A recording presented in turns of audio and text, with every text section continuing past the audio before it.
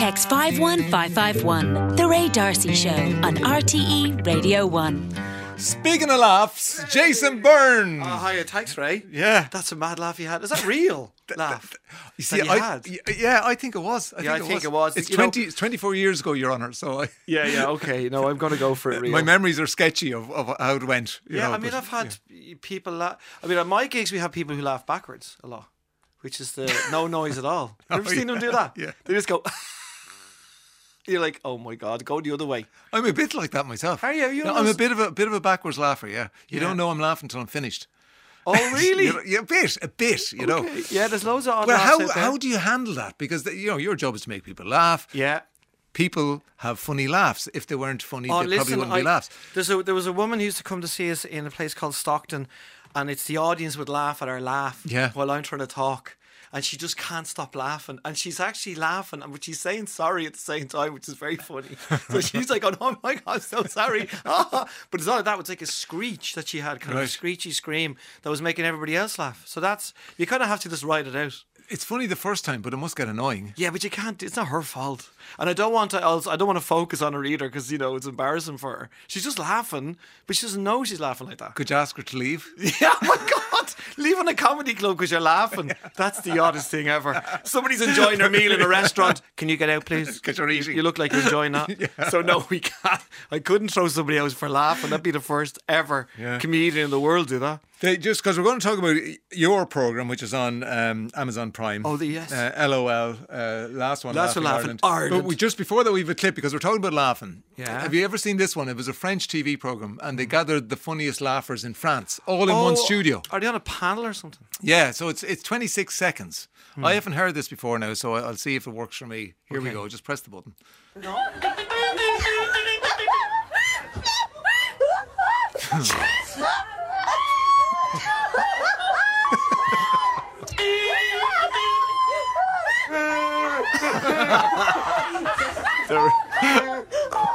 There's donkeys in there. Yeah, no, you're mad. There's macaque monkeys. That's like a zoo. So they're all on a panel, are they? Fans? Yeah. And they're all brought together. They're all brought together, and of course, then it's infectious, and one laughs, and then everybody laughs, and the audience laughs, and it's madness. Yeah, but that's almost how it works in a room when we're doing stand-up. Yeah, it works much better. That's why we like everybody squashing together, intimate, because the infection, the laughter is infectious. Yeah, it goes from one person to person. Which brings us nicely on to Last One Laugh in Ireland, because the object of the exercise is not to laugh. Yeah, this was a highly stressful program to be involved in. It was because you weren't allowed to laugh while you were telling a story, and you couldn't laugh at anybody else telling you a story. So you couldn't. There was absolutely zero laughing in there at all. Right. So if you can imagine in a room, so we obviously can't see any cameras, we can't see any directors. It feels like there's just the 10 of us in there. We can't even see Graham Norton, and there's just silence and talking. Yeah. Like it's like so intense, like, and you're really going, don't laugh. Like, let's say, like when Deirdre Kane was up doing her piece, while she's doing it, we had to say stuff like, "This is very funny, and we are totally laughing at it inside our heads, Deirdre. We do apologise. You are hilarious. You're a genius." And we had to keep saying that to everybody. Now, despite the critics didn't like it, but this format has what are you laughing at? No, it's like, do you know what it's like? I actually predicted this. Oh my God, the Irish critics are unbelievable, aren't they? The minute LOL Ireland was written anywhere, I could just see them rushing for their pens. Rubbish, what a load of crap. Them be so embarrassed now. Now I don't read I would never read reviews. Okay. What's the point? It doesn't get you anywhere. But everybody's watching it. Yeah. That's Everyone's the thing. watching it. And this has been a success all over the world. Yeah, critics don't have any power anymore. Do you know what I mean? It's the social media and it's people. So they're all listening and go, yep, no, they don't. But even Graham Norton said, because we interviewed him about it, like on paper, it doesn't make sense. No. Because as you mentioned already, part of the whole laughing thing is it's infectious. So we all join in. Yeah. And you, as a comedian, when you're coming to the funny bit, sometimes because you know what's coming next, you might laugh. Yeah. That's part of it, isn't it? Yeah, it is. And especially if I make up something up on stage, I'll just laugh a little bit along because I know I'm making it up there and then. Yeah. But it was so intense. And I think that the Irish are really enjoying it. And can I say, like, we're getting messages from, like, it's on the States, Australia, Canada. It's global. They're all loving it. They really are all loving it. But I think especially what the Irish are loving about it is that it's so intense. We're like everybody that's watching goes, oh my God, I was so embarrassed for you because I knew you wanted to laugh and you couldn't. And it's that intensity that we're loving, that no one's allowed laugh. So we're actually laughing at the fact that no one's allowed laugh. Yeah. It's been like, remember down the back of Mass as kids? It's that feeling where you're literally trying not to cry laughing at your mates who are messing and you're trying to keep it in. as I remember, when I was in school, there was the desk, two to a desk. Remember those old desks? And it was all one thing? Yeah. And our English teacher, he used the word... Was that the one where you had the ink in there? Yes, the inkwell, yes. You had that? And I was sitting beside... That's how old I was he sitting is. beside a guy. Yeah. Can I name him? I can, yeah. Can you name him? Pádraig O'Hara, right? He's not still alive, though, and he is was he? a messer. Are your classmates alive? Yeah. Oh, I didn't know they would all be alive. I thought you were the last one. So anyway, sitting beside him, he was a messer. And the English teacher uses the word perverse. Now, the only way we ever used the word perverse was, slagging people, you pervert, blah, blah, blah, blah. Yeah. So he started laughing. Oh, no. But trying not to laugh out loud. But the thing started shaking. Shaking. So whatever the eye line was, couldn't see him, saw me. Darcy, come up here and explain why you're laughing at the word perverse. Did you have to do that? I had to do that. Oh, my God. No. Yeah. I mean, I was always laughing in school. But I used to have great crack doing this, and I can apologise to people in my class like Kenneth Newman and all. They're all still alive and doing well. And I used to do this in school in my maths class. I used to love doing this. I would, if somebody made a noise or did anything, I go, Miss, I cannot work in this class like this. Kenneth Newman over there has just been shouting out right there, and I can spot him for you right there, Miss. And I swear to God, I got Kenneth kicked out of class at least 4 times a week. And he's just standing in the class looking in the window going, what you do that for? Or I'd pinch somebody beside me and they go, whoop! And I go, no, I can't continue my lessons with this kind of carry on. It's immaturity, miss. And she'd throw them out. She just literally throw them out. That's brilliant. Oh, it's great crack. I had great crack in the 80s. So it's doing a bomb. It's there on Prime. It's doing really well. I mean, and we can't say who won. Oh, right. Yeah, because some people haven't seen it. Some people haven't. And spoiler, we live in a world where you can't talk about anything anymore. Yeah, and look, people are just enjoying the madness of it all. I mean, everybody in there is very, very funny. Like Max Savage and Tony Cantwell and Martin. I can't remember them all, but anyway. Yeah. And Amy David Hooper. McSavage eats his breakfast and his lunch out of his pocket. Yeah. It really is a show you'd have to see, isn't it? Yes. It's one of them. And then you and Zig and Zag coming on was brilliant, and Dustin. Yeah. That was a great reveal. We were there, yeah. We had Anne Doyle and all sorts. It was great to be involved. It was great. Raymond! It was brilliant to be involved because we thought you were dead. We thought that was it. We said, no, he's gone, isn't he? Gone. And they went, no, the class of Kildare, of class of 46, there's one left. And that's where we were trying not to laugh because we couldn't believe it. It was the class of 81. The class of 81? Yeah. Actually, there's a lot of people listening in right now. That still is ancient, isn't it? Is that class 81 like 6th year? Yeah. That's when we did our Leaving Cert in 1981. Wow. Was there a Leaving Cert then? Yes, did you? I just thought you just went to school at 15 and then you went to do a trade. It was, yeah. Oh my God, Ray, that's a tough life you have there. Yeah, it is, isn't it? Yeah, because I remember pre-decimalisation. I remember the shilling, the half crown. Do you remember any of those things? No, I don't. No. The shilling, the half crown, that's in movies or something. Yeah. The shilling. I do remember though, because this is Luke Kelly's anniversary. Yes, it is. Joe going to talk about it.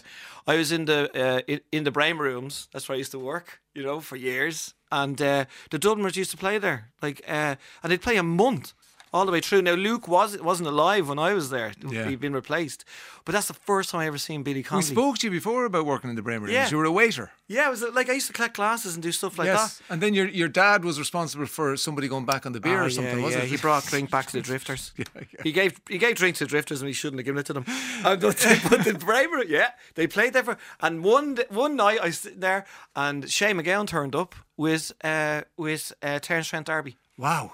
And they played on stage and they did the Irish Rover, the whole lot of them. The Dubliners, Terence Trent D'Arby and Shane McGowan did the Irish Rover.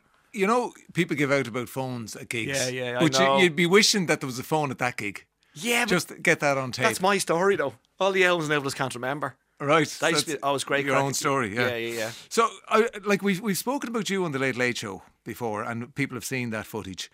But what I didn't, and I think that this was in the book, but I didn't get a chance to talk to you about it, that you... Did you sneak into a Billy Connolly gig when you were 14 or 15? 16. 16? Into Olympia. Right. Yeah, there was I don't know if they still do, but this is a great way of getting a free ticket into Olympia.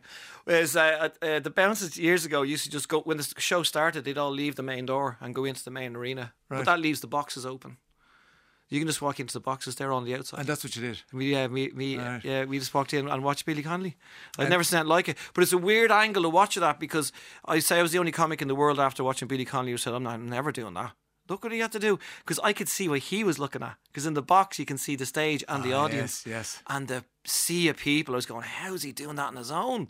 That's insane stuff. Do you know what I mean? So, no, couldn't do that at Here all. you are. Well, here I am now. Yes, I'm still waiting. Still waiting for the other job. Yeah. Have you ever met Billy Connolly? No, I never did.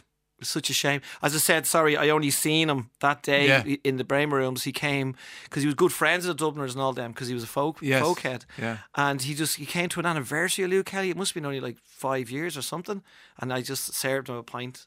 Brought him his pint over. That was it. Never spoke to him or anything. Just gave it to him. He just said thanks. Would you not do something where you meet your comedic heroes, or would that be only a one episode series?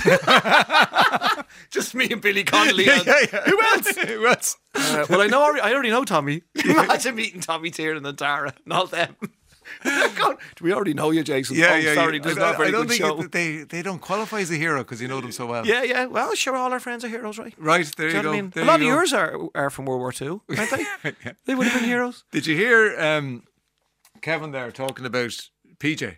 Oh yeah. PJ's Whistler. Whistler. Yeah. Which PJ was telling me it was based on a real fella that I used to work with. All right. That he worked with. Yeah. He used to whistle instead of swear.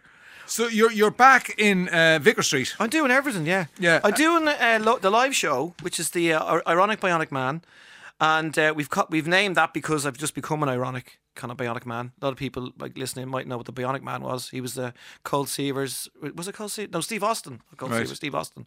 And he had bionic eyes, and it was all about rebuilding. This is you with the stents and this everything. Is me. No, not only the stents. I've had my lung collapsed when I was 21, so I have staples in that. Right. I lost a cartilage in my knee when I was, going to the loo. I bent down too quickly, and I ripped the cartilage in my knee. You didn't? I did. And you know what? I was about 35, right? And anybody my age now or your age, and listening in is great. I'd recommend warming up in the hallway before you go into the loo. Just warm up with the knees. Because we do with yoga and football. Would you not sort yourself out in the hallway? Administration. Yeah, because it's cold in the bathrooms, a lot of the old bathrooms. My ma's bathroom is freezing. Why are our ma's bathrooms freezing? And the shower. My ma's listening. We just sorted out the shower. Yeah. It's like a drip of a thing. How is your ma? She's grand. Yeah, She's 80 next month. Oh, brilliant. On the 25th of February, same day as me. You share a birthday? Yeah. Wow. Yeah, she loves that. What does she remember about giving birth to you on her birthday? Probably stuff that's not really true, because they always do that, don't they, the mammies? Right. She goes, sure, I nearly had you in the lift. That's what she says all the time. I nearly had you in the lift. Sure, she just flew out. Cut to me, probably 12 hours of labour. Yeah. But our mas, they love us so much. They protect us all the time. Yeah. My ma would never have said, you were a very difficult child to deliver, 12 hours there. She just went, it slipped out, there's no problem at all. And all the rest of us as well, my sisters and brothers, these all fell out. I didn't know where I was. And then it's as if she's only gone for an hour. Yeah. Do you know what I mean? But it was really funny because a neighbour had to bring her to hospital because my dad was in work. Isn't that mad? Right, yeah. Do you know, actually, oh my God, that's just such a mad thing to think of now. Because, and then my mum had the baby without my dad being there. Yeah. All of us. Sure, my dad, when he was alive, I was there telling him I was at the birth of my children. And he was going, sure, what are you doing that for? And do you know what? And I was thinking then, we're all going, we don't need to be there. But my dad had a great line. He used to go, sure, you're only in the way. Right? And I was. I mean, with birth to my 2 children, and the midwife must have moved me about 7 times. She just kept going, will you just stand over there, love? Now, fair play to you, but just can you go over there? I fulfilled the function. What, I fulfilled the function, yes. Once both Tom and Kate were cleaned up. No, I did that, and then I was given the baby to mind while they dealt with Jenny. So I was there. So not an incubator, which would have been much better. It was the maddest thing ever with Kate, and I was back up in the nursery, and I was holding Kate and looking into her eyes and thinking, this is my future and all that. Because things change straight away. And there was somebody else there with their baby, and I'm looking at Kate and I'm going, do you recognise my voice? And the person looked up as if said, there's an egotistical. No way.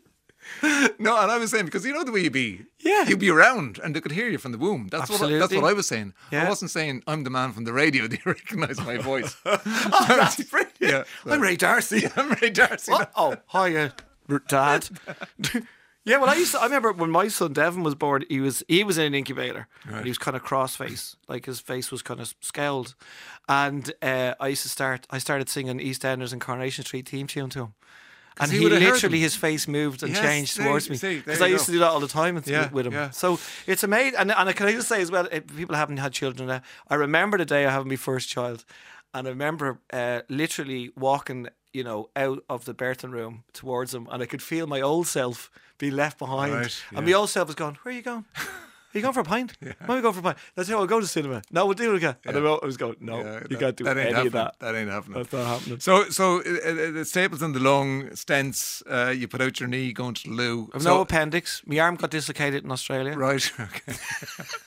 I fell off 4 swings as a kid. So this is air your ailment. That's what you should have called it. Air your ailment. Yeah, I don't. Yeah. So it's there's chats about that on the stage, all the different happenings. But I've been at your gigs, so you might do 5 minutes of scripted out of 30 minutes of. You use a lot of.